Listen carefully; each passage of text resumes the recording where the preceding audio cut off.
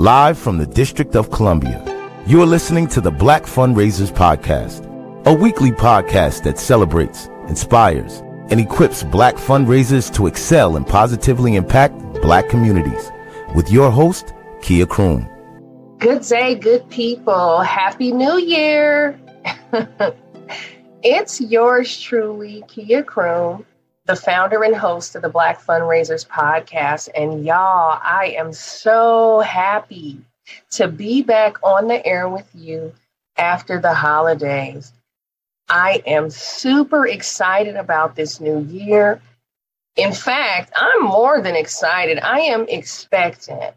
That's the word I want to roll with. I am expectant of so many wonderful things that I hope to accomplish this year, that I'm intentioned to accomplish. And I'm expecting for you too, good people. You know, what are you going to knock out this year? What are your aspirations?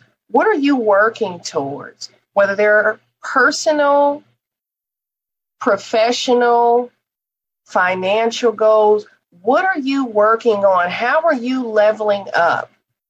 You know, I feel like at any level, there's opportunity to level up and glow up. So I'm expectant and excited for what's in store for you even this year. What are you going to bring into fruition? What are you going to unearth within yourself along your journey? And I realize, good people, you've got so many podcast options. So I'm grateful and humble that you're listening to me. And if you're new to the Black Fundraisers Podcast, you can learn more about it, as well as me and my 20-year nonprofit fundraising background, by visiting my website, www.kiakroom.com. And if you are one of my day ones, faithful listeners, you already know what it is. Thank you. I want to send a warm hug to each and every one of you who write to me and DM me on LinkedIn, expressing so much support of the podcast and the topics we discuss. I'm so grateful from the bottom of my heart. And I want to let you know that your support has helped to grow this community of listeners into a global audience. And I am so grateful and committed to curating great content for your listening pleasure. So today, I've got something a little new yet fun that I want to share with you. I am pleased to present Development Strat-talks. And these Development Strat-talks are designed to acquaint you with accomplished nonprofit leaders and fundraisers who are joining me to share proven methods, strategies, and approaches to key aspects of their work. And we're looking at strategies, tactical strategies on everything from launching individual giving programs to evaluating the impact and efficacy of your programming within your organization. We're going to look at all sorts of wonderful things and talk with some really great people. And today's guest is Tyrone Roderick Williams, the president and CEO of the Fresno, California Housing Authority. He stopped by the Black Fundraisers Podcast to share his proven method for building resourceful, impactful, cross-sector collaborative partnerships. That is, partnerships with multiple diverse stakeholders, including government agencies, school systems, corporate industry, community, and faith-based organization. Tyrone has mastered how to convene these groups, right? How to convene these entities and align vectors to achieve some degree of social return. And let me tell you, I've had the pleasure of working firsthand with Mr. Williams and seeing this strategy at work and celebrating its success. The brother knows what he's talking about. So as you're listening to these development Strat-talks, you'll want to have your pen and paper handy or your tablet to jot down these jewels and strategies that you can easily replicate and apply in your day-to-day work.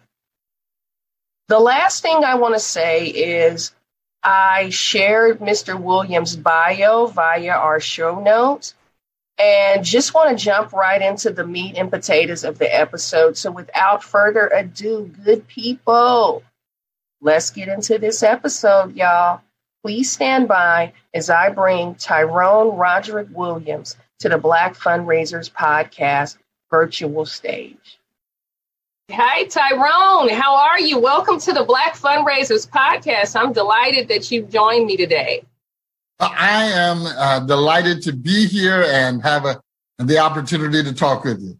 Yes, this is a real treat for me, and this is a real treat for the good people listening who are exploring ways to diversify their fundraising strategy. So I have no doubt that this conversation about collaborative partnerships, building impactful, sustainable collaborative partnerships will be right on time. So good people listening, make sure you got your pen and pad ready, because this is the man that you want to get all the 411 from, and he's going to share some jewels with us. Right, Tyrone? Absolutely. So Tyrone, before we get into the conversation, I would be remiss not to talk a little bit about how you and I crossed paths. And I want to say that I had the pleasure of working with Tyrone to bring a STEM initiative to the Sacramento community to benefit students of color, primarily Black and Brown students. And the way that he helped to shepherd all of these resources, I mean, we're talking more than $300,000 in resources to bring this STEM initiative to that community, the Sacramento Promise Zone. You want to talk a little bit about that? Sure.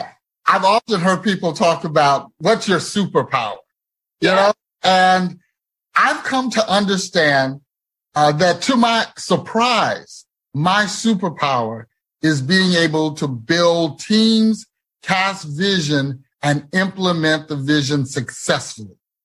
And so when I met you and we were endeavoring to do something that had never been done before in Sacramento, and surprisingly, most of the initiatives that I lead have never been done before. So there is no blueprint, so to speak, but there is a process, and we're going to talk about that.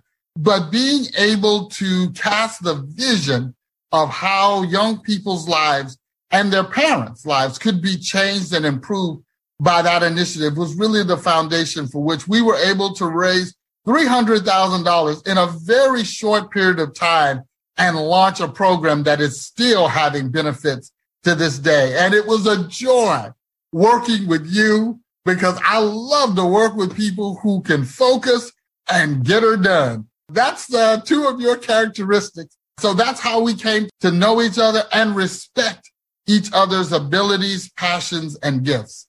Absolutely. So talk about that today. Absolutely. And I'm going to tell the good people listening something, because you can't see Mr. Williams, but I put on this little ensemble here, this little blazer, because I knew that I was going to get upstaged here, because this is one of the sharpest dressing brothers I've ever known to do this, to do what he does. Not only does he do remarkable work, I mean, he's always decked out just first class, just a first class gentleman.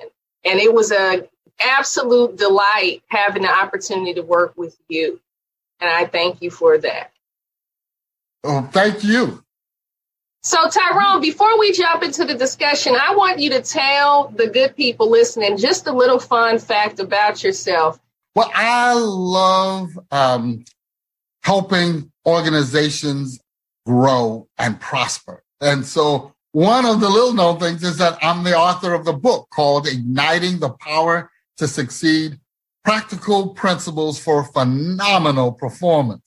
And so I enjoy helping organizations and individuals achieve that. At the same time, I love working in the workplace with teams to be able to move initiatives forward. And that's why you got me on your program today, to talk about those cross-sector collaborations and efforts. And so that's something that I love doing.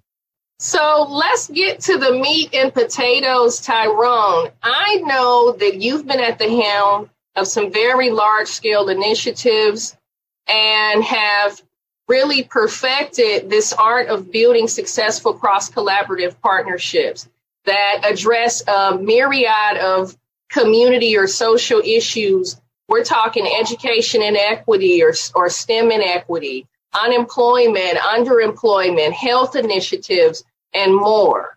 And I'd like for you to take a moment and define for the good people listening, how do you define cross collaborations and why they're so important to these kinds of social issues?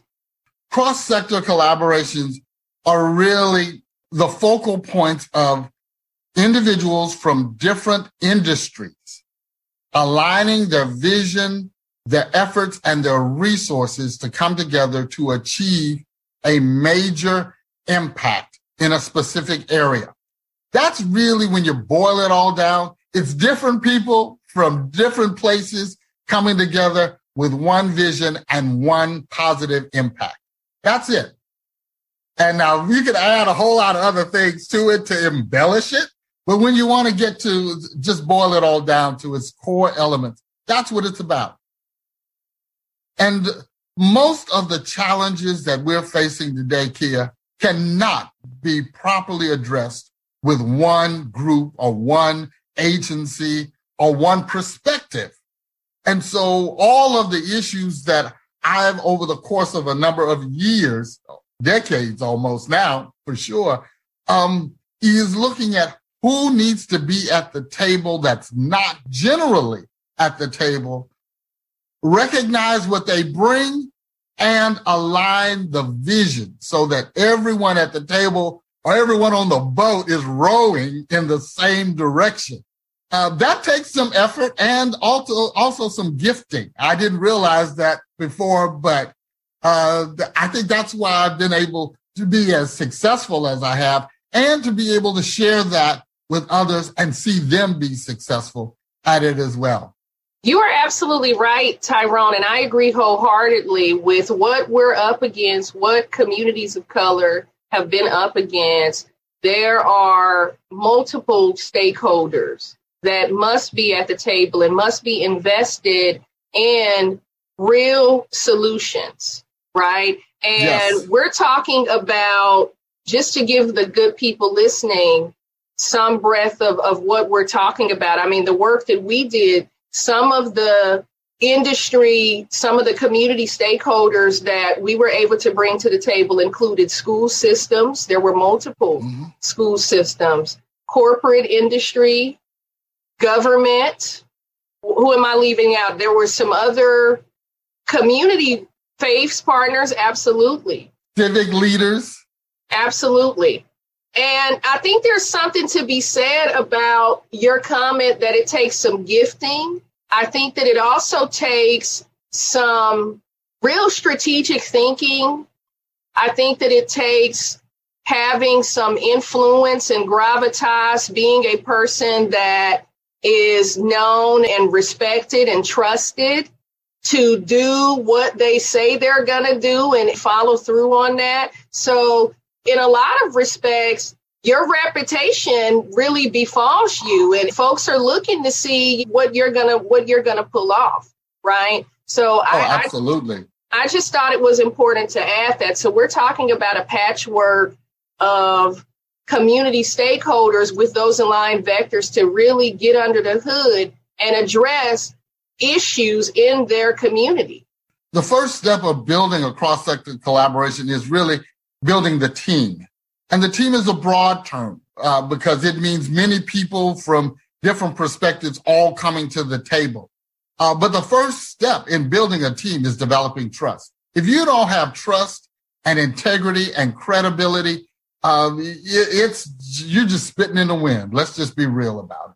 Because what I've learned is most of the initiatives that I've worked on, I'm working with the senior executives. I'm working with the people who have the ability to say yay or nay. And they don't have time for foolishness. And they don't have time for ego games. They're looking to be able to work with someone who they can trust, who they can put their full weight of their organization behind and know that they're not going to be embarrassed or know that things are not going to go sideways. So building trust. The other thing is managing conflict and dynamics. I can't tell you how many people we've invited to the table who have ulterior motives, who are suspicious of other people. And you have to work through that. First of all, you have to recognize that that's just normal. So that just comes with the territory. But you work through that by having conversations and discussions and hard conversations about what's happened in the past that may influence how people perceive things moving forward. Get past that and then developing a culture that says, hey, we're going to do something different. We don't do cross-sector collaborations to do the same old. At least I don't. I'm always looking at innovation. And so when you're invited to the table, it's because we're going where no man or woman has gone before. That's key to building those teams and keeping those teams and leaders engaged and at the table. That's really the first step that I've found to be successful in building long-term, impactful cross-sector collaboration. And there's more, and we'll talk about it in a minute, but that's step one, that trust, managing that conflict, and inviting a culture of innovation. That's key. I love that. And that innovation is really important. And funders are hungry for innovation. I'm seeing people, foundations, I'm seeing the corporate community willing to take some degree of risk right now and fund innovation. If there are programs that are new, that might not be tried and true, that might not be evidence-based, but seem like a viable resolution, and folks are willing to write a check for something that is well thought out and innovative and has the right folks at the table. So please, good people listening, take what Tyrone is giving here. I don't have my pen and pad, but I certainly will be listening to this and take some notes myself. I've got something that at the end of our time together, I'll share. I've done a broadcast on building the teams that I could go into much more detail. I'll tell you how to access that. Even if you don't have pencil and paper, you can be enhanced by all that I have to share, even though we won't be sharing all of it during our time together right now. Sure. So you shared with us the first step, which is, I want to make sure that I have it right, building the team. And it takes a great deal of trust, and just having the trust before you can move to the phase of ideating and so forth. Right. I'd love for you to walk us through what other steps you would have us to take. I think the next step would be to come together once you've got the team and to come together to talk about what issue, challenge, or problem or opportunity are you going to pursue. And so solving problems are generally why cross-sector collaborations come together. There's an issue, there's a challenge, and also sometimes there's an opportunity as well. But first, it's understanding the impact on people. What is the issue? And then what do you want to change? What kind of innovation or new outcome do you want to establish? And so sometimes that looks at systems that create these challenges, or the way that we've always done it has produced a less than desirable outcome. So let's look at how we not rehearse what we've already been doing. So looking at some systems or processes, procedures that have led to negative outcomes and adjusting those, and looking at who's part of that, who's part of those systems, and who's sustaining those unproductive systems that produce negative outcomes. And then looking at what do we want to change? What kind of results do we want? When do we want them? And how long do we realistically think it's going to take to see that. And that's a key point for problem solving. A lot of times, those of us who are in leadership positions who are approaching philanthropic organizations oversell because we want to impress the potential funder. We overpromise. Changing people's lives does not happen overnight. And just because somebody gives you a grant does not mean the population that you're going to serve are going to be all excited and immediately change their behavior or immediately change their perspective or immediately get excited about your program, your opportunity. It takes time. And I really appreciate you providing a platform to talk to the philanthropic community, because sometimes in their efforts to fund programs and initiatives, they set organizations up for failure by requiring them to do the impossible in unrealistic timeframes. Now, we know that nobody wants to fund something that's going to take 20 years to see outcomes.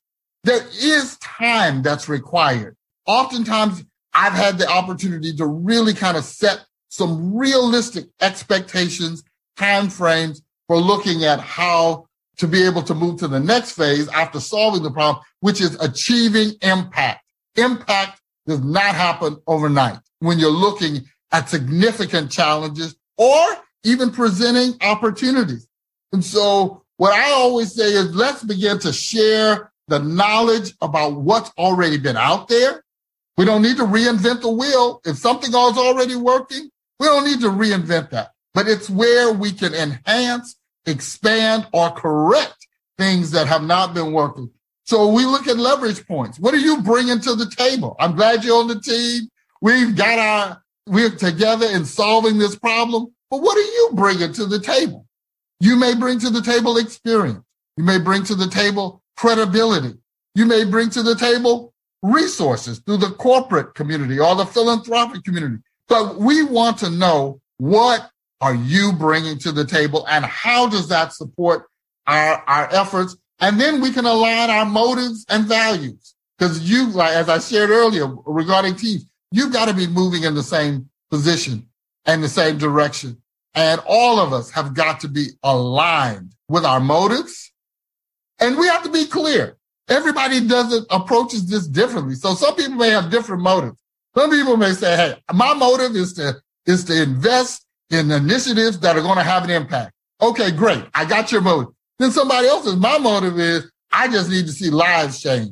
I want to see how many people are going to benefit from what you all are proposing. So when we get everybody at the table, align our motives, and then put them on the table, then that's when we can start looking at how do we begin to achieve impact. So it's about building teams, solving problems, and achieving impact. Those are the key elements, and I can elaborate on each one of them a whole lot more, but those are the key elements. Now, those are simple here, but you would be amazed at how many times something so simple is not understood and put into practice as people begin to launch new initiatives or come together to discuss launching new initiatives. You are absolutely right. It's easier said than done. And there's a few things that you stated that I'd like for us to take a second to unpack. The outcomes and then Yes. that chasm that exists between nonprofits like the nonprofits we have had the pleasure of working for and leading and serving, and what the funder believes is scalable impact, right? Or our volume, whatever you want to call it. Mm-hmm. That chasm is kind of dangerous. It's a real misalignment, and it's incumbent upon us that are doing the work, is whether you're a CDO or a development director or a program director, whatever your title might be, to articulate what impact looks like, even if it's incremental impact, right? I think that's what I'm hearing you say. Yes. It's incremental. It's incumbent upon us. We're telling the story about our constituents, and just like we're telling the story of the struggle, it's incumbent upon us to tell the story of what progress in the way of outcomes looks like realistically, so that we don't set ourselves up for failure, and so that we are being just and fair to our constituents. Yes. Every foundation or entity that's providing funding is very interested and should be interested. They're making an investment. Absolutely. And so there should be reporting. There should be data analysis that supports whatever incremental progress is being made. So I'm all for analysis, reporting, data, because it helps us back up the stories that we are communicating. So yes, I'm all for that and support that wholeheartedly. But I've just seen how so many entities chase the dollars and put themselves in a bind that then impacts their credibility, as well as creates unrealistic expectations on behalf of those who are investing in that initiative.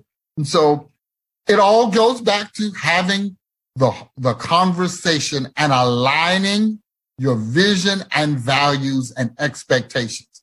Not only should that happen with the members of the team, that should happen for those entities that are making investments in those cross-sector initiatives as well. Everybody should be aligned and on the same page regarding the outcomes and the expectations of how long those outcomes will take before they manifest. The other element that is so important is whoever's leading has to check their ego at the door. I can't tell you how many and they bring so much baggage and ego to it that, I may spend a month just trying to uncover all the layers to get to the core of a person. But my deal is I love people and I love making an impact. So I just come in as I am, just as I am. Right. And I found that people, when they know you're authentic, when they know you don't have ulterior motives, then they begin to open up in ways that they may not have opened up before. And that doesn't happen overnight. That is a process as well. So don't rush it because patience has its perfect work. So but you got to be persistent, patiently persistent in moving things forward. But those are some key elements, and you need to have different members of your team who bring those elements together to be able to move an initiative forward. You do. And I remember one of the fondest memories that I have about when we were working together was when we felt like we had some real key buy-in, like how exciting that was when that first stakeholder said, you know what, I believe in this and I'm going to get behind this and support it, because what did we do with that? We leveraged it. Right. And leveraged it. Right. We leveraged the fact that this player was sold and bought into this initiative. And we even did a little bit of deputizing those stakeholders that were bought and sold to evangelize the work, if you will, the forthcoming project and the excitement behind it and the challenge their counterparts to get on the train and get on board with this. Our first major contributor in that particular had credibility all across the region. So that was a major win, but this initiative wasn't the first time that I'd ever approached them. We were already working on several much smaller initiatives. And so I wasn't coming to them for the first time asking for significant dollars, and they didn't know who I was, what I was about, or my reputation for building projects and activities that lead to success. So that played a role, but they were also just excited about what we were proposing. So I'm not about to underplay that because it aligned. Oh, that's a key point. It aligned with what they were already committed to. That's another key component of building your team. Bring people to your team who are already committed to what you want to achieve. Don't take somebody who specializes in apples and try to convince them that they need to specialize in oranges. Find the people and plug them in right where they are, and they will shine brightly and comfortably as they move your initiative forward. And sometimes we see people who have big dollars, but they aren't committed to what we're trying to do. And it's not our position to try to change your values or your objectives or even your area of focus. If I'm doing education and education is not your focus, I'm not going to try to convince you to do education. If your focus is education, but the schools need health care, and that's your focus, well, I'm going to talk to you about how you can provide health care to the kids that are going to be a part of our educational initiative. I'm not going to try to change your doctors into preschool teachers. And I'm not going to try to change our preschool teachers into nurses and doctors. But it's plug in where your skill and focus already lies. And that's where success begins to happen. I agree. I've seen it firsthand, good people. So this isn't just hearsay.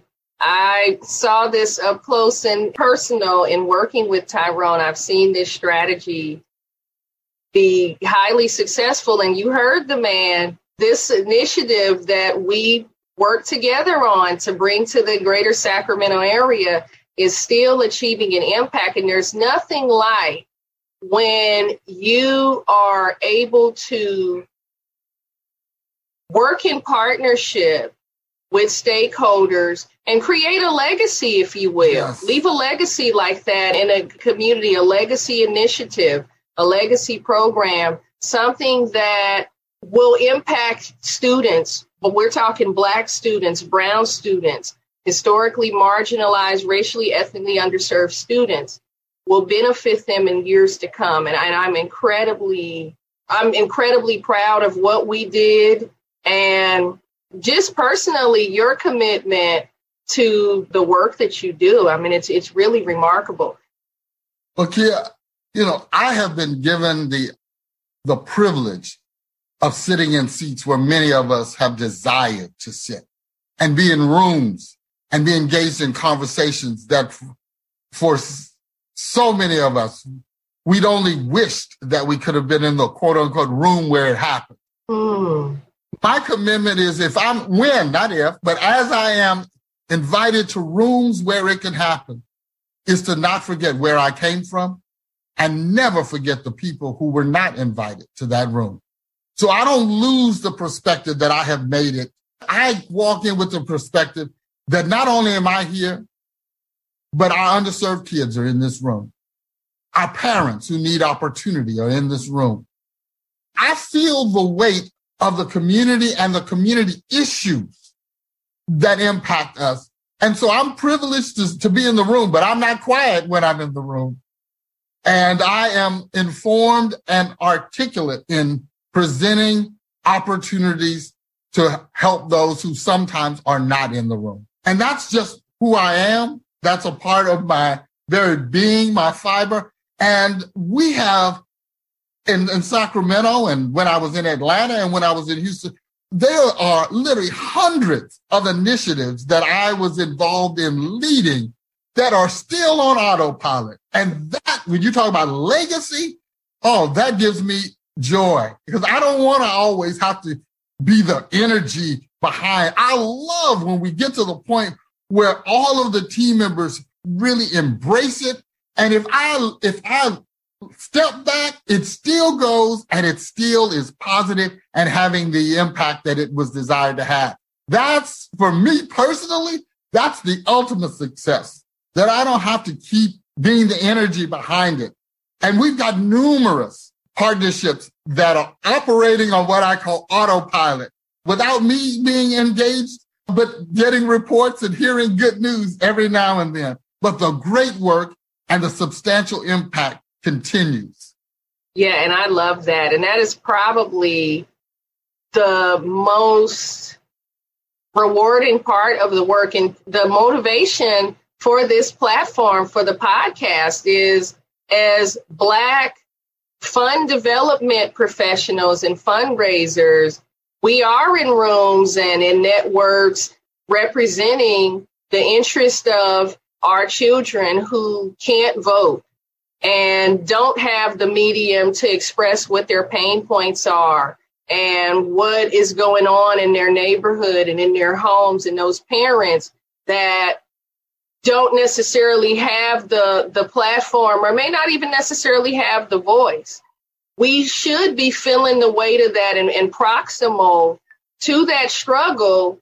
I think is key, that lived experience. A lot of people are doing a lot of talking these days about lived experience, centering on that lived experience and humanizing what these partners or prospective partners are seeing in data, like disaggregating and really humanizing who's in the struggle here, giving face and story to that struggle, right? And Yes. bringing those solutions to the table. So I take that very seriously and really count it an honor.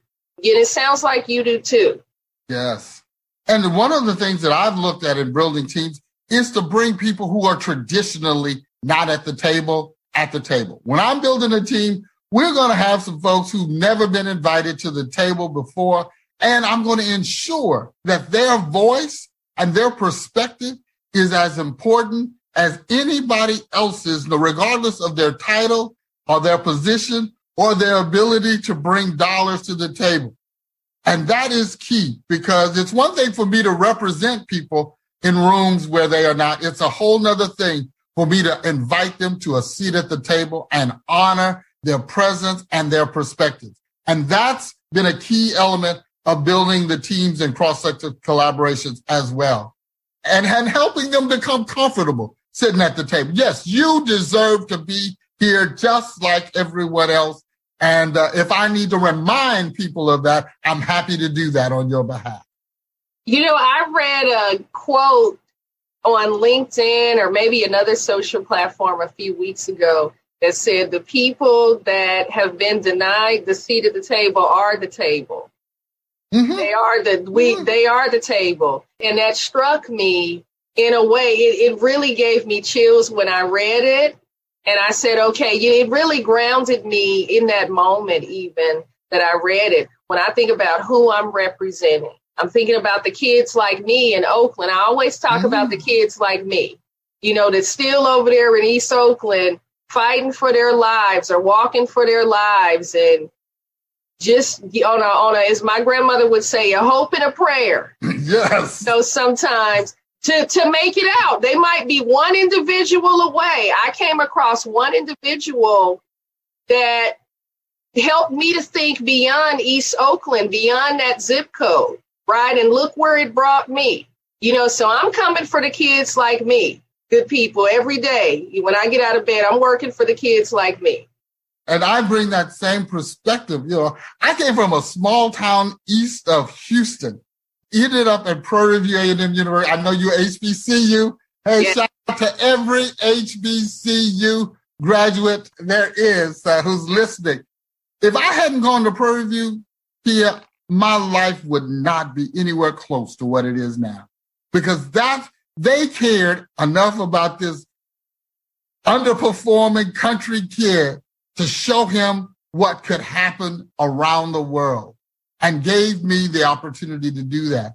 And so I come into the room remembering, no matter what all I've achieved, and I'm really grateful to all of those achievements, I still have not forgotten that freshman struggling at Prairie View A&M University and people helping me when they didn't have to help me. People seeing something in me when I clearly was blind to my own talents, abilities, and divine purpose. And then leaving that and then getting a full scholarship to MIT. When I got to Prairie View, Kia, I didn't even know what MIT was. I didn't even know MIT. But then years later, to graduate from Prairie View and go to MIT on a full scholarship, a charge to keep I have. Yes. I'm coming from, friend. I am elated to move initiatives forward. And at this point in my life and my career, I'm excited about helping others. I am fully planted in my work in Sacramento. I know that what I've experienced, achieved, is to be shared, and I'm not stingy with sharing the good news of how to build cross-sector collaboration. That's right. I don't have my tambourine close because I promise I would have hit it a couple of times when you were sharing that testimony. You know, I go there. That was a mighty good testimony, and I would have had to hit that tambourine. I lied to you not. So we talked about these critical steps, right? If you would just reiterate those steps for the good people listening before we go into our bonus segment. Okay. First, in building your teams, the first thing you need to do is develop trust, and then understand that you need to manage the power and dynamics and conflict that happens in developing teams that lead to creating a culture that fosters innovation. That's the building the teams. Then the next is, what are you going to do? What problems or challenges are you going to address? And that's understanding the impact that's on the people now.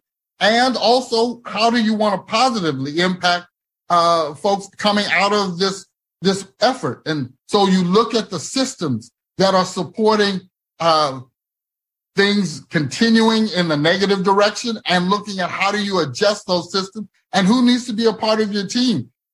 Looking at determining what do you want your results to be? What kind of change over time? And what analysis or data is going to be required to do that? So in addition to the building teams, the solving problems, now you're looking at achieving the impact. And to do that, you've got to share the knowledge. What are your team members bringing and how can you leverage that? And aligning your motives and your values so that everybody's on the same page as you move forward to achieving those impacts. So those are the key elements that I've used, and they are not proprietary. Believe me, I got them from somewhere. I had the opportunity to be a part of the Presidio Fellows Institute, which was created under the Obama administration, where they brought key leaders from around the country who were already doing the work, but then defined it and clarified it for us so that we could really understand what we were doing, even though we hadn't created titles and topics. But this came out of that. And so now I'm happy to be able to share that. Not only that, but to say it works. This is not some academic, hypothetical brouhaha. This stuff works when you work. It works. So good people, you've heard it from Mr. Tyrone Roderick Williams.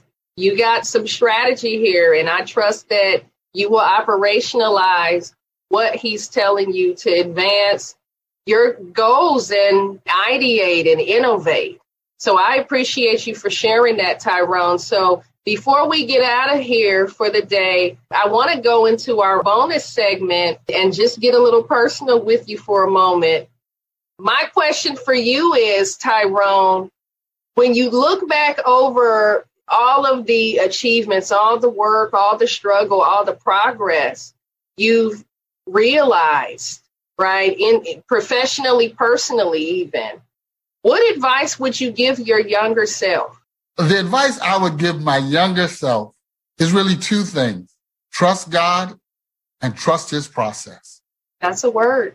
That sums it all up for me, because it has been a process. Oh, friend, I have taken the scenic route. I am. Oh, but you know what? I'm glad I'm here, and I'm grateful that I'm here. So trust God and trust his process. Amen to that. That's a word. And the humility that I feel when I talk to you, I hope that the good people listening can feel that humility through their devices, through your AirPods, wherever your computer, your speakers, wherever you might be listening. Such a beautiful quality to have, especially in the work we do, that humility. There's an old saying, many hands makes the work light, right? And that's what we're talking about, good people, is bringing those hands and that resource to the table to make the work a little lighter, right? To do some positive things and make some positive inroads in communities that really, really need them. You made my heart light by being able to share the things that we've talked about today on your platform. I am so appreciative for you inviting me to be a part and a guest on your program. I've seen the other guests you talk about humbled at humility. Oh, I'm just glad to know you. This has been a wonderful time, and I'm really grateful and appreciative to you for the invitation. Good people, I hope you enjoyed the first of many Development Strat Talk episodes, and I encourage you to consider implementing Mr. Williams' strategy and approach to building cross-sector collaborative partnerships. I encourage you to consider the following questions for musing. What issue are you looking to address within your community, within your region, within your state, within our great nation? What entities or agencies need to be at the table on this issue? What kinds of resources will it take to really address this issue? And what kind of impact or social return can you expect to achieve? When building these partnerships, who will take responsibility for doing what? These are just a few of the questions that I found myself asking when working with Tyrone, other partnerships that I've been at the helm of. Good people, I hope you got value out of this episode. Hit me up on my social media and let me know what you thought, as well as feel free to suggest any topics that are of interest to you. What are you looking to learn about? Hit me up and let me know, and I got y'all. And until next week, good people, stay tuned, stay down, and keep your head up. Thanks for listening to the Black Fundraisers Podcast. Like what you're hearing? Subscribe to the Black Fundraisers Podcast on Apple Podcast, Spotify, or wherever you listen, and leave a 5-star review. Connect with Kia on LinkedIn, Instagram, and Twitter to stay connected.